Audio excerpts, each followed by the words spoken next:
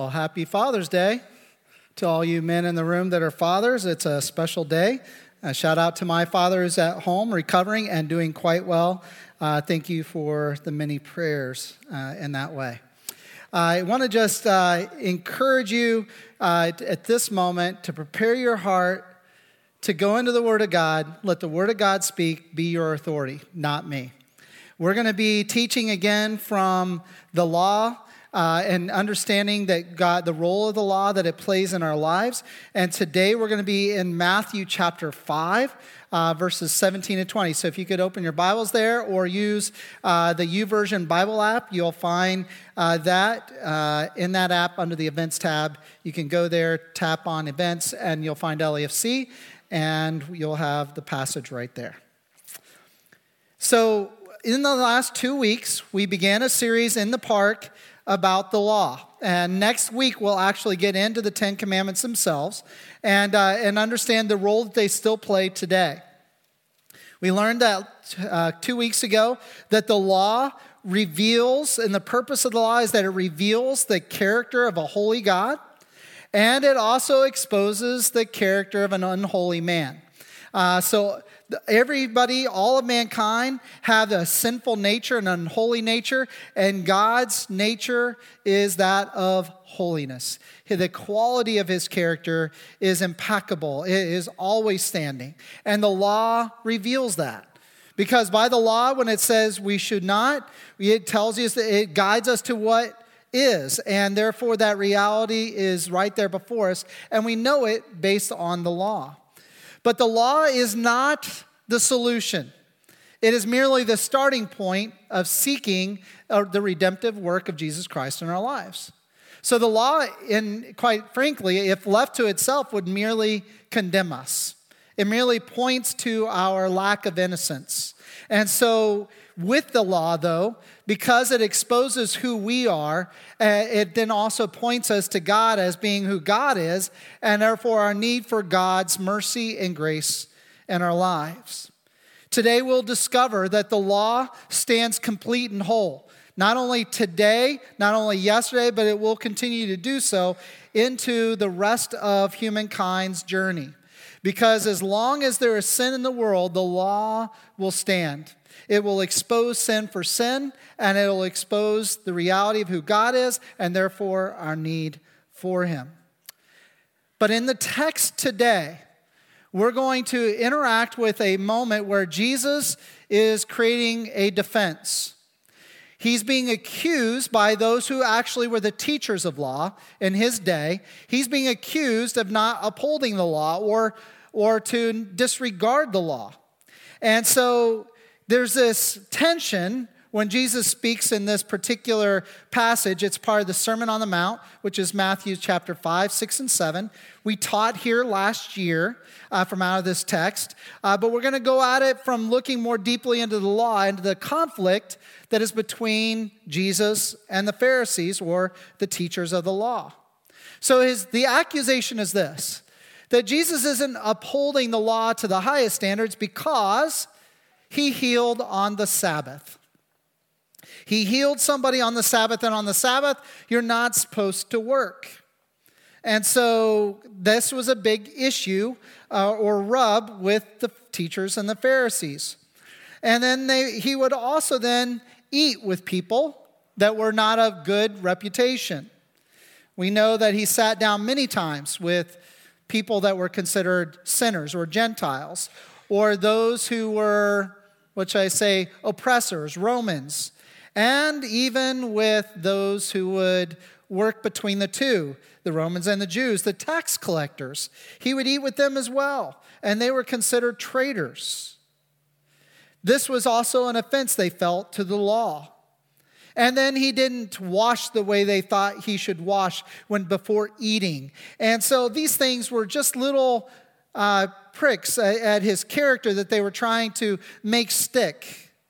Meanwhile, the Pharisees would operate with confidence on their understanding of the law and also the practice of it.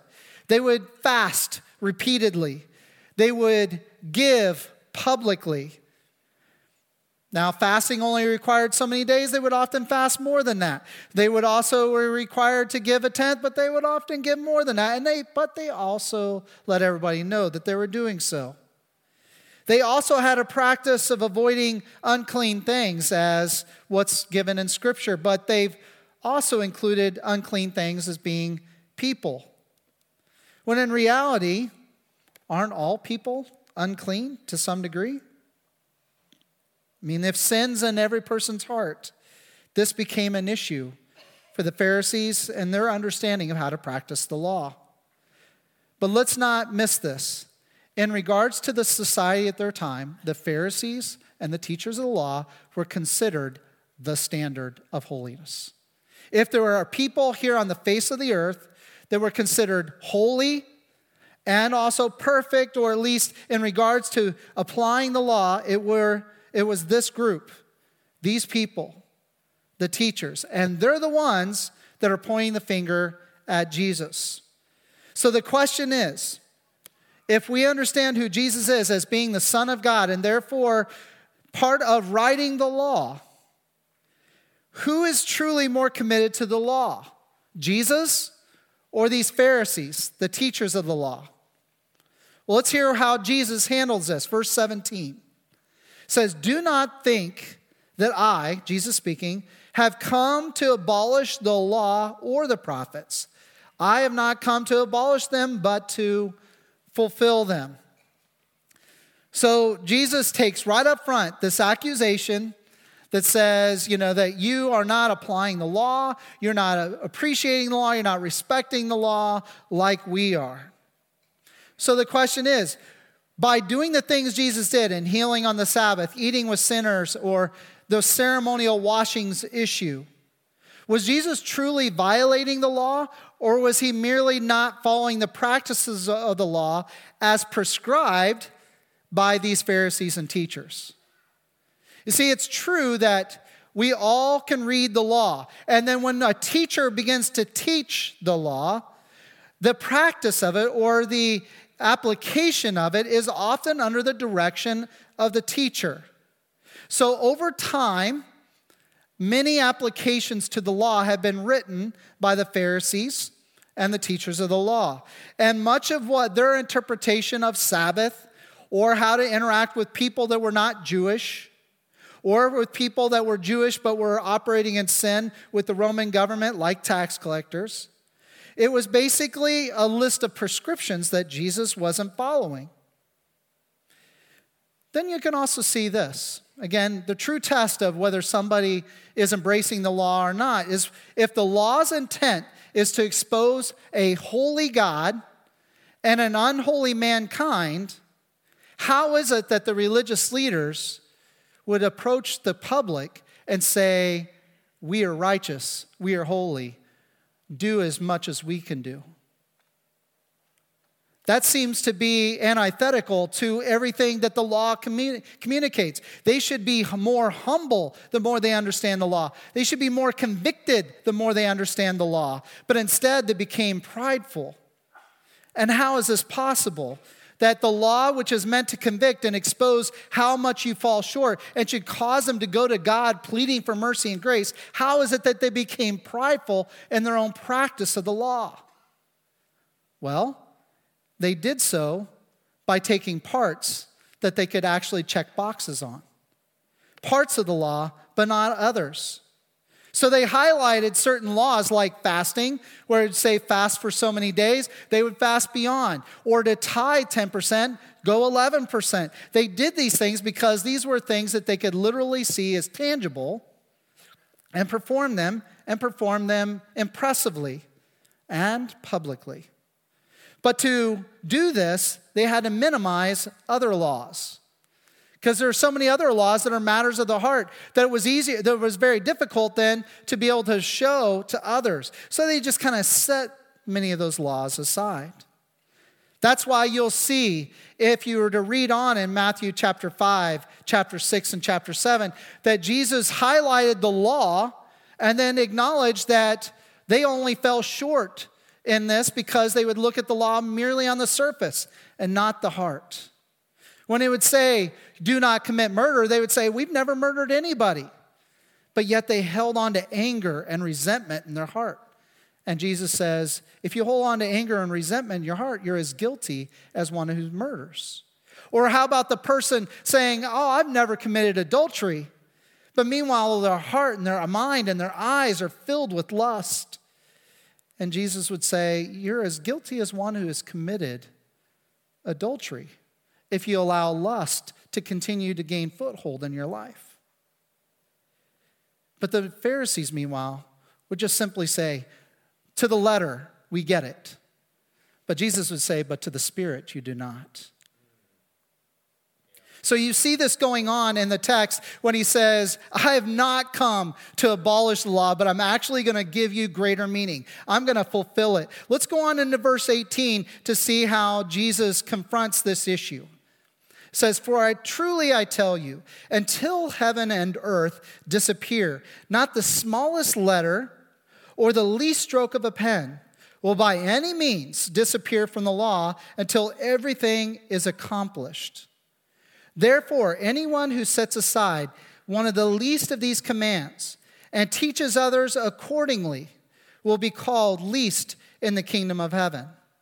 But whoever practices and teaches these things will be called great in the kingdom of heaven. For I tell you that unless your righteousness surpasses that of the Pharisees and the teachers of the law, you will certainly not enter the kingdom of heaven. Okay, so you're having an argument with someone, and that argument is to whether or not you're truly practicing the law as they are. They've got an interpretation of the law. They feel like they're fulfilling it to the fullest, and they are the standard. The person they're arguing with says, you know what? Not only is your standard not meeting it, but unless somebody goes beyond you, they will not experience the kingdom of heaven. Now, I would call that fighting words. He is drawing a line in the sand that somehow this righteousness that they've established according to the law was never going to be enough. So how do we interpret verse 20? Well, you have to go back to understand what was likely happening as they were accusing Jesus of not fulfilling the law by what Jesus says in verse 18. He says, for truly I tell you, until heaven and earth disappear, not a smallest letter, not the least stroke of a pen will by any means disappear from the law until everything is accomplished. So basically what he's saying is the law has not and will not change one iota. That's a phrase we use. Did you know that comes out of Scripture? Not one iota. Have you changed your mind? Not one iota. Are you going to do this differently? Not one iota. It comes out of Scripture saying that not one thing will change. But it was how Jesus described this. And that the Hebrew learner would understand very specifically what he means is that when he says not one iota or not one character, not one letter of the alphabet that is utilized in writing the law will disappear from the law. You see, in the original language, it's speaking to the Hebrew alphabetical letter, the yod. Or if you go to the Greek, the jot. It would be similar to the dot on an I. And that would be considered a letter because the dot in the Hebrew language was part of creating the meaning of a shape in the particular alphabet. So he's saying that not even the smallest letter, which indeed the yod or the jot was the smallest letter in the entire Hebrew alphabet. And he's saying not one single yod, not one single jot, not the one single smallest character used in writing the law will disappear from the law. And then Jesus goes further. Then he says, not even the stroke of a pen. Again, in the Hebrew, this would be the vav, but it's also in the Greek, the tittle. And so now you just need to know that I was told to be very careful on how I say that word. And I said it correctly, and it's been prayed for over it. So it's ordained how it's been said, all right? But if you're reading the King James Version, it says you are not a single jot or tittle will be removed from the law. If you're reading the ESV, it's not a dot or an iota. But it's technically what it is ultimately saying is that not a single letter, even the smallest letter, or even the portion of a letter will pass. Why? Because the tittle is a single part of a stroke that moves one character to mean another. So, for instance, in our English alphabet, how this would look would be the difference between the capital P and the capital R. What is the difference between the two? An angled line. That is the only difference. Otherwise, they're the same character. But that angled line changes everything, does it not? How it sounds, what it might mean to a word. And so what Jesus is saying is that not even the smallest letter or even a portion of a letter will ever be stricken from the law of God. So if you're talking to an audience that's the teachers of the law, you're getting the sense that what is happening is that Jesus is confronting those who teach the law, and they teach it in its parts, but not its whole. Or even removing one thing in order to accomplish another. Or to simply highlight one and neglect the other because the other would be too hard to fulfill. Because again, if you believe you by your own efforts could fulfill favor with God on your own and become holy before God on your own merits, then there are certain laws you're just going to have to that's impossible. I'm going to have to ignore that one. Highlight these, I can give 11%. I can fast an extra day. Jesus calls them out. It's like, no, not a single letter, the smallest of letters, not even a portion of a letter will be removed from the law. And then he says in here that even in heaven and earth, it will not disappear until the law is fulfilled in all its fullness.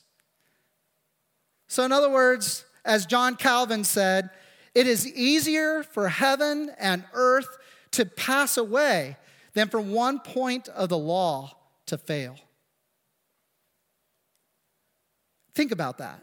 It's easier for heaven and earth to be completely gotten rid of, to cease in existence, than for one little point in the law to be lost or to fail.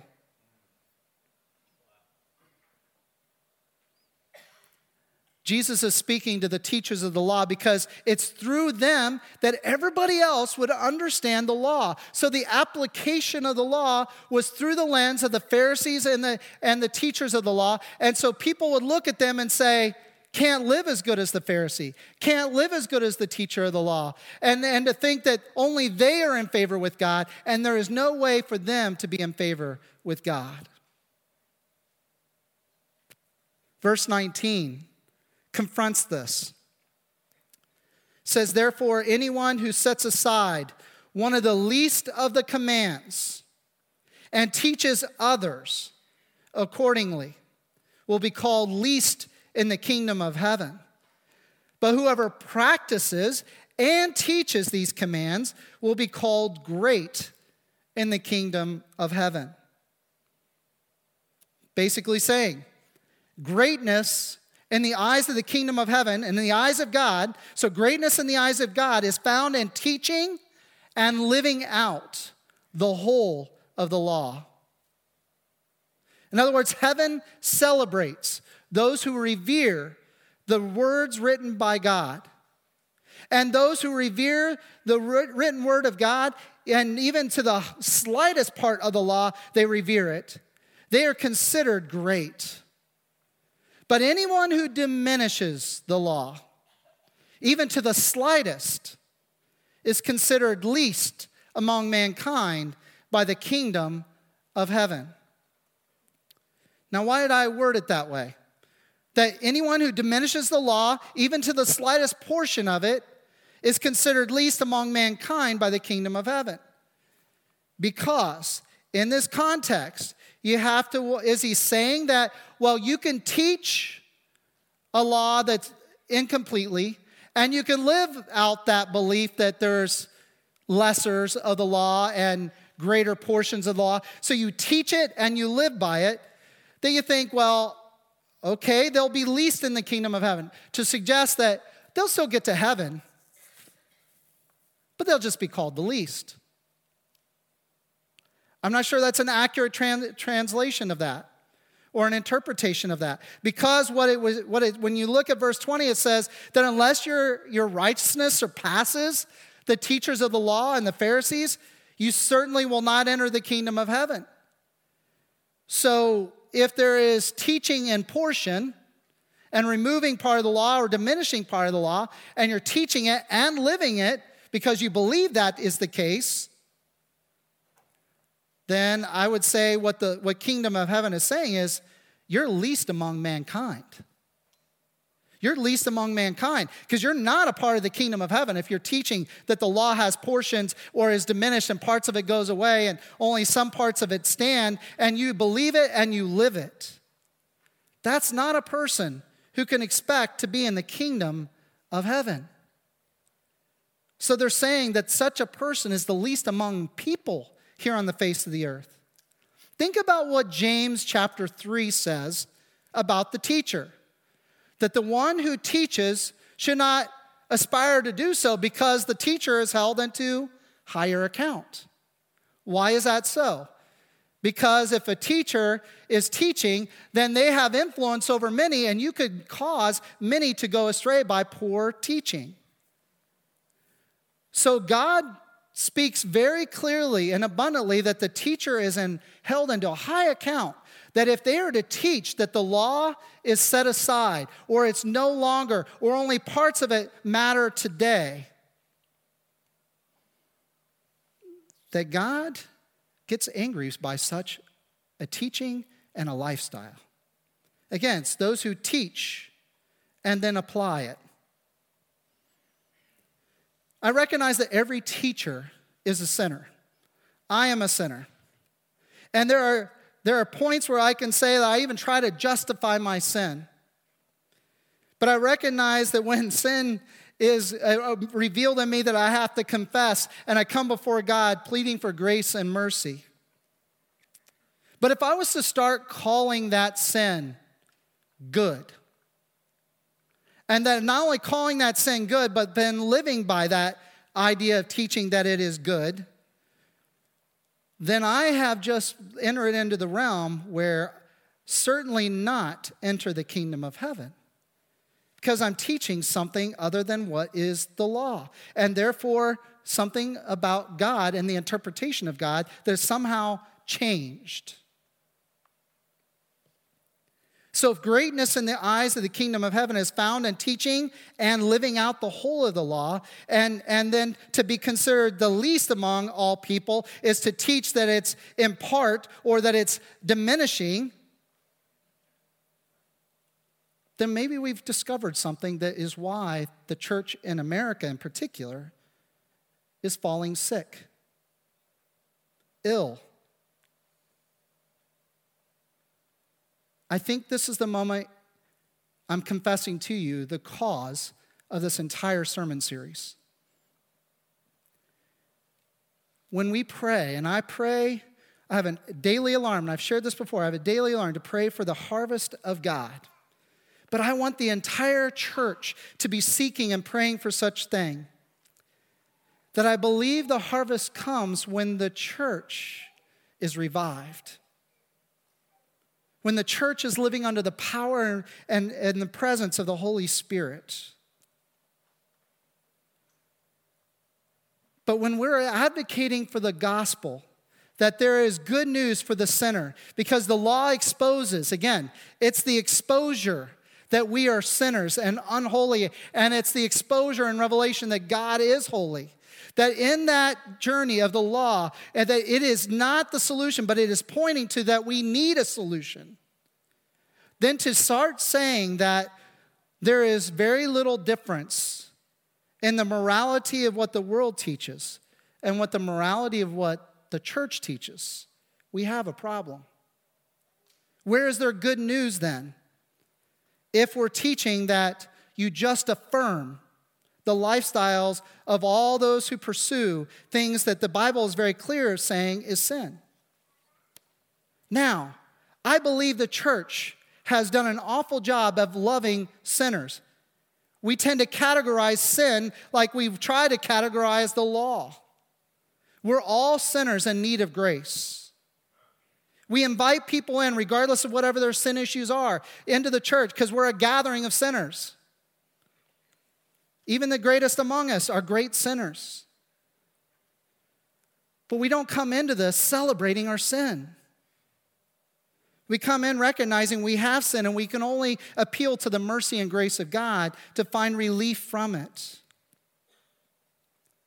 So any teacher that would teach that there is a law that has somehow no longer relevant for today, that the laws of the Old Testament or the God of the Old Testament is not the same God as today. Those things were for then. They aren't very relevant now, or we have better understanding now of what things are then, or it's a different, you hear what I'm talking about?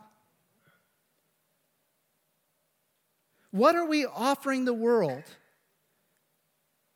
If the gospel that we preach, the good news we preach is that come in and be affirmed for all you do. They can get that from the world. Yes, they can. Meanwhile, there is a God who is holy, who is not changing, who is the same yesterday, today, and forever. The same holy God that gave us the law so that we can understand his holiness and see it for what it is. But somehow, we've shifted and we've changed it. Verse 20 is haunting to me because it says, "For I tell you that unless your righteousness surpasses that of the Pharisees and teachers of the law, you will certainly not enter the kingdom of heaven." To the teacher, and Jesus was talking to him, to the teacher, if you teach that the law is somehow changed or diminished or no longer relevant, if you teach that and you apply that, he's giving no confidence to the one who would expect to enter the kingdom of heaven. Uses the word certainly not.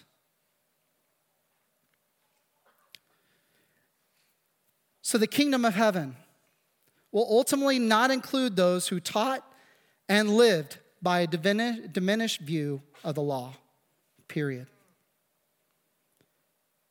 I stand here a little bit trepidatious because I hope that I am teaching the law in its fullest. It is not of God to suggest that one part of the law is lesser to another. To do so is to suggest that one part of God's holiness is lesser than another. You see, whatever you do to the law to diminish its parts, you are now doing to the very character of God. And it happens subtly when we try to project upon God our nature, as if his nature and ours are the same. For instance, godly counselors, people who claim to be followers of Christ, has said such things as this: God loves you more than he hates. ... It's been used in marital counseling. God loves you more than he hates divorce. God loves you more than he hates your sexual preferences. God loves you more than he hates, and you can fill in the blank. We use phrases like that to give us space to not feel so bad about our sin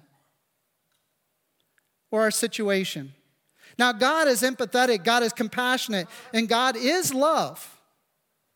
But God is also holy and just, and the sin that is in us has to be eradicated. And so out of his love and out of his holiness, the two must be used in full. They're never compartmentalized, which is why he sent Jesus.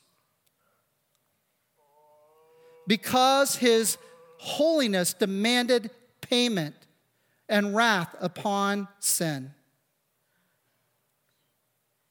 And because he's also loving, and loving to the full, he wasn't satisfied with just the judgment. He provided redemption. You see, we cannot suggest that God loves something more than he hates something without compartmentalizing God or establishing one of his attributes as more important to another attribute. That's what we do with each other. That is a human practice, not a divine one. I am thankful that God does not operate in the manner that you and I do, because he would be wildly inconsistent. God loves you, and he hates sin. Period. God loves you, and he hates the sin that's in you. Period. God loves you, and he hates the sin that is in you, period. But God then provides his son Jesus to reconcile the two. He that had no sin became sin for us, that we could then trust in his death and resurrection as payment over our sin. It is confounding to me to think of the idea, knowing the sin that I have, that somehow God looks upon me and my sin through the rose-colored glasses of the blood of Christ, and he sees me as white as snow. Yes. That blows my mind, because I know I'm not white as snow, but he sees me as that because the blood of Christ covers. Yes. It covers. But that only covers if there is faith in that work, and he is Lord of your life. Without it, you're simply left to the damnation of your sin.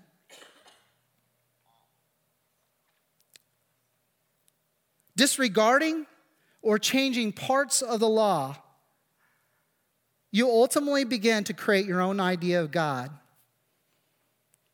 to be in your own image. Next week, we begin teaching on the commandments of God. And the first commandment is, you shall have no other gods before me. And the second command is, and you shall not create a God.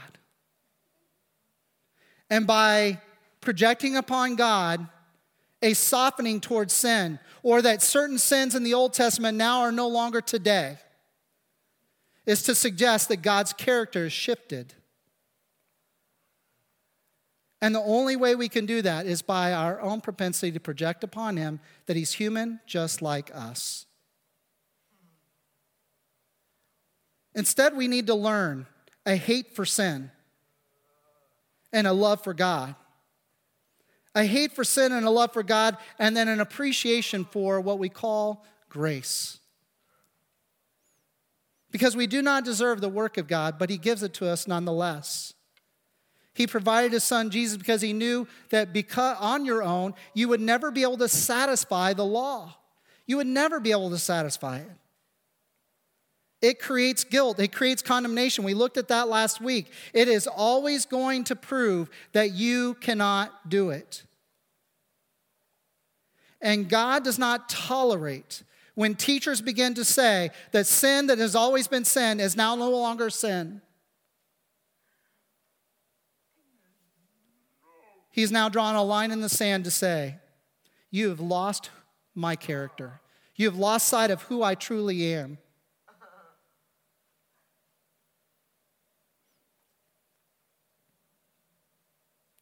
We cannot make God into our own image, and we certainly can't diminish his character. So we have to respond accordingly to what is said here in Scripture. Number one, you cannot diminish the law at any point without diminishing the character of God.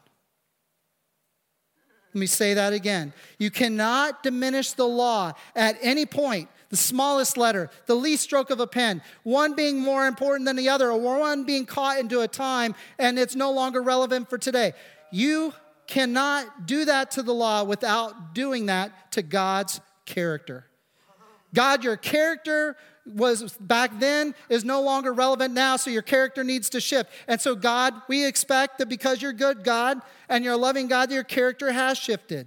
to now where you can affirm all things. You cannot do that. And number 2 is connected to this. The law points to that which is eternally true. So therefore, it stands complete always. If you read by some famous preacher that the law is no longer necessary for today, you need to question that teaching. That law that was written by God points to him and his character and to our character in need of his work. So therefore, the law stands complete always. And number 3, because of our sinful nature and wanting to always feel better about ourselves, we have to make ourselves aware of this and therefore resist the trends, the current trends that would interpret God's holiness by the prevailing views of society.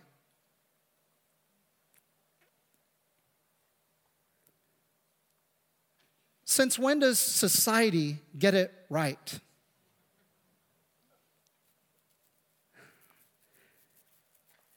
Even if 90% of America was to teach that something was okay or moral, but the scriptures say that no, God has said that from the beginning of time, that that is immoral. The 90% is inaccurate. They're not correct. In just our lifetime, 20 years ago,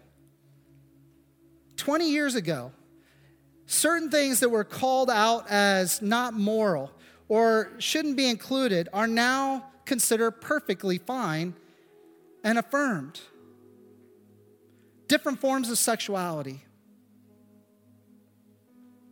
Even our view of how one thinks of themselves and how they're designed. It's creating a mess and it's creating confusion. But yet out of fear of somehow coming with hate speech, we tend to then adopt a view which will cave in on itself. And people are wondering why they're not feeling satisfied, they're not feeling whole, they're regularly feeling like something is not quite right. They need a church that's going to communicate, you're right, there's nothing right. But only one thing can make things right. Jesus, who's the way, the truth, and the life.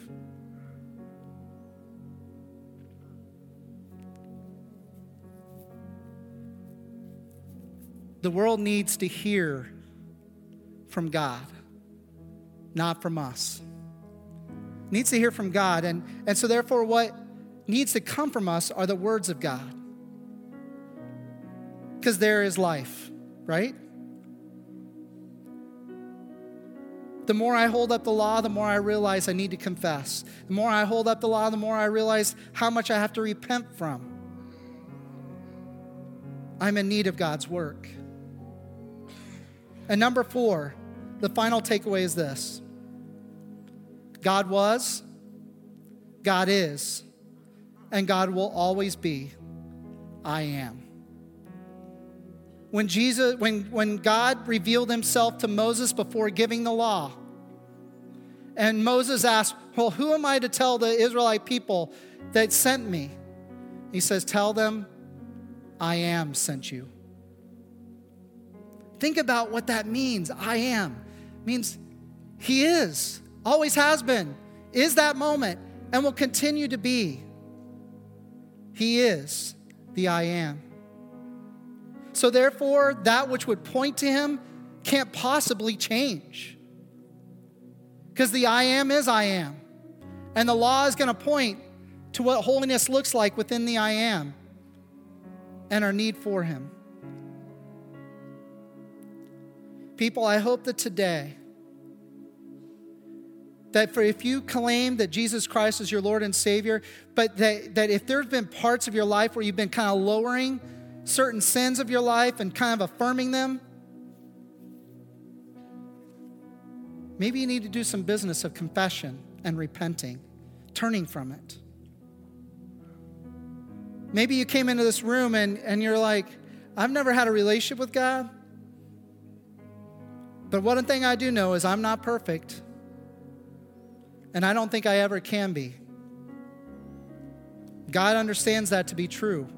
That's why he provided all the means necessary to reconcile you to him through Jesus, his son. I pray that this has been put upon your heart because we are in a society where it is clearly becoming adversarial to the idea that there is a holy God that is eternally true in his essence always. And we've created a narrative that says, let's create God in our image. We're in need of the law more than ever. Because without understanding it, we will never know that we need the good news of Jesus. Let's pray. So, Father God, I acknowledge as one of the sinners in this room that my character is so wildly inconsistent when I am not working and living by the work of the Spirit in me, your Spirit, changing me, transforming me, and making me a new person, which I desperately need. And this world desperately needs that gospel too. So may we as believers that are armed with the good news of Jesus Christ not fail to respect the holiness of who you are, and therefore to rely upon the work of your Holy Spirit in our lives to continue to make us more holy into your image. Because without your help, we just fall to the whims of mankind. So speak to our hearts, convict us where we have fallen short with the law. But more than that, show us with a smile on your face that you created the way when there was no way. So use the end of this service to speak to our hearts, especially as we sing to you, your nature is being fulfilled and complete always. In Jesus' name I pray. Amen. Would you stand, please? Before this sermon, we sang a new song called Same God. The things we read about in the Old, we read about in the New Testament, and then we read about and we can see lived out in our very lives now, all these years later, is the same God operating in compassion and holiness simultaneously, always. That is why we write songs about that steadfastness of God. We know that Jesus is considered to be that rock upon which we can stand. For some, it becomes a stumbling block. For others, it becomes a rock we can stand in the midst of the greatest storm. But we know this, that the rock of ages, we can sing about with confidence because he is a rock, immovable, unchanged, always.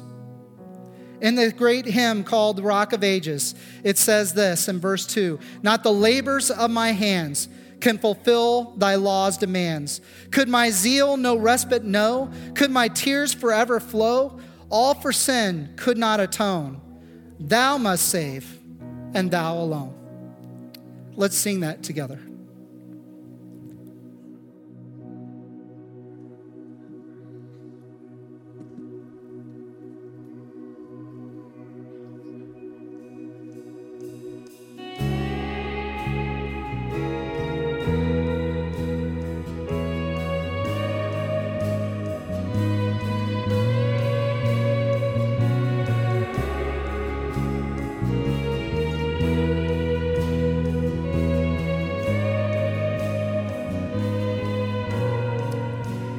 Rock of ages, cleft for me.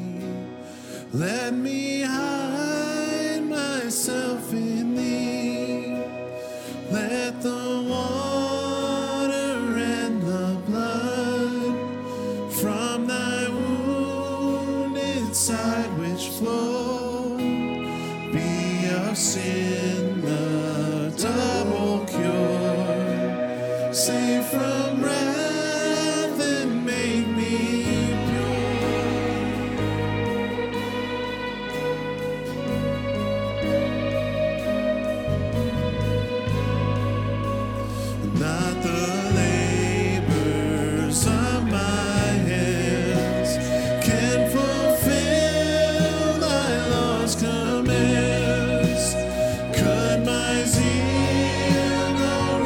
been known. Could my tears forever flow? All for sin could not atone. Thou must save, and thou alone.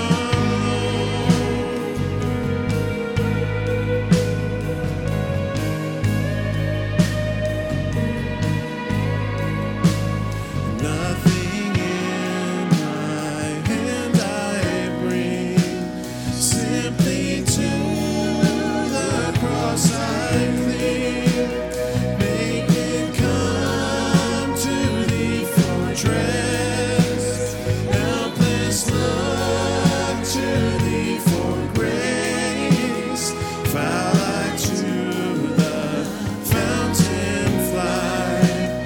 Wash me, Savior, or I die.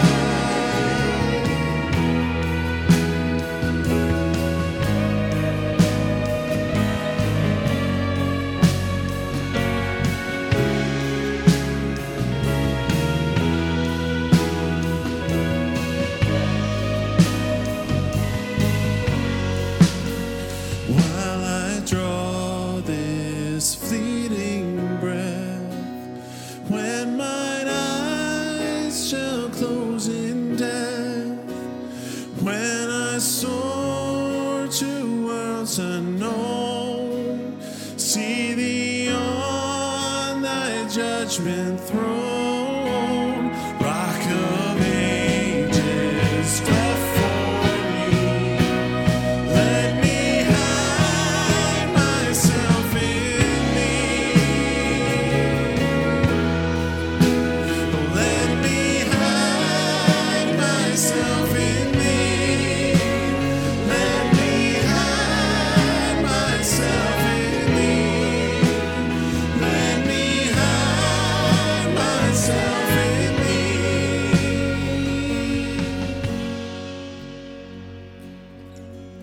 Oh God, my God, I need you. Oh God, my God, I need you now. How I need you now. Oh rock of ages, I'm standing on your faithfulness. On your faithfulness.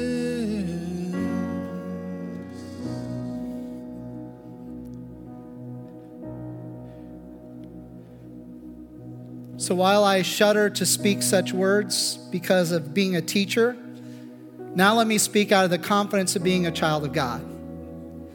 Because it says that He is the lifter of our heads.